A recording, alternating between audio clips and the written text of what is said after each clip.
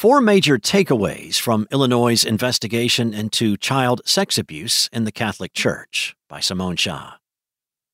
A new report released Tuesday by the Attorney General of Illinois, Kwame Raoul, finds that more than 450 credibly accused child sex abusers harmed at least 1,997 children across all 6 dioceses in Illinois over almost 7 decades.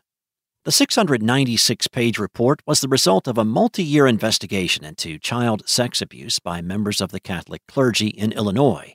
Investigators say they examined thousands of diocesan files and received more than 600 emails, letters, voicemail messages, interviews, and phone calls from survivors during the process.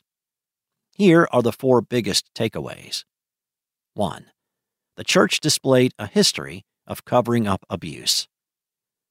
The report includes detailed narrative accounts from survivors from all 6 dioceses and shows a pattern of the Church failing to support survivors, covering up reports of abuse, and re-victimizing survivors who came forward to report being abused.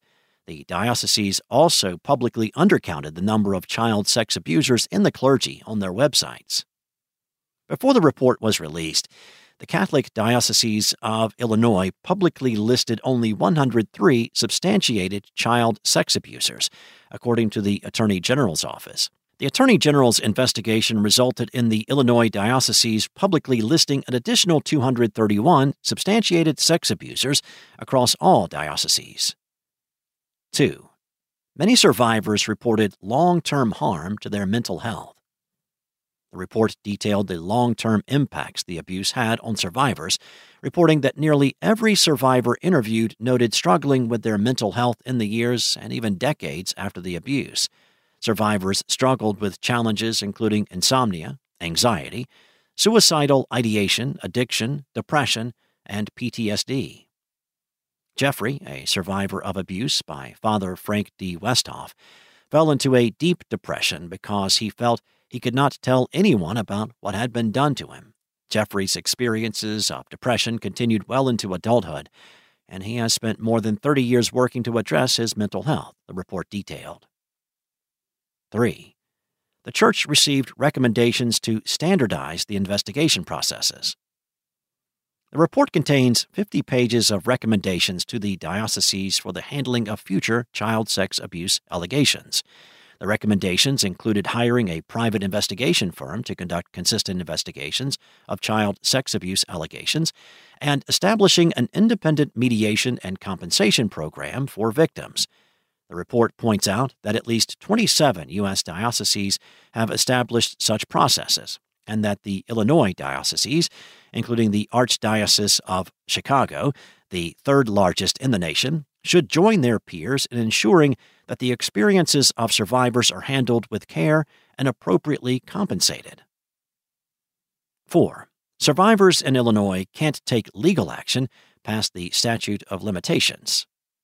Some states, including California and New York, are beginning to enact a look-back window that allows victims of child sex abuse to bring civil claims past the statute of limitations, but Illinois does not currently do so. The state no longer has a limit to charge state law crimes related to child sex abuse occurring on or after January 1, 2020. The investigations offer a form of closure for victims who can no longer pursue legal action, Illinois Attorney General's office said. In legal terms, when the statute of limitations has run, a survivor is left with little to no legal recourse. As a result, the public reckoning from investigations like this one may be the only form of justice afforded survivors, the Illinois report said.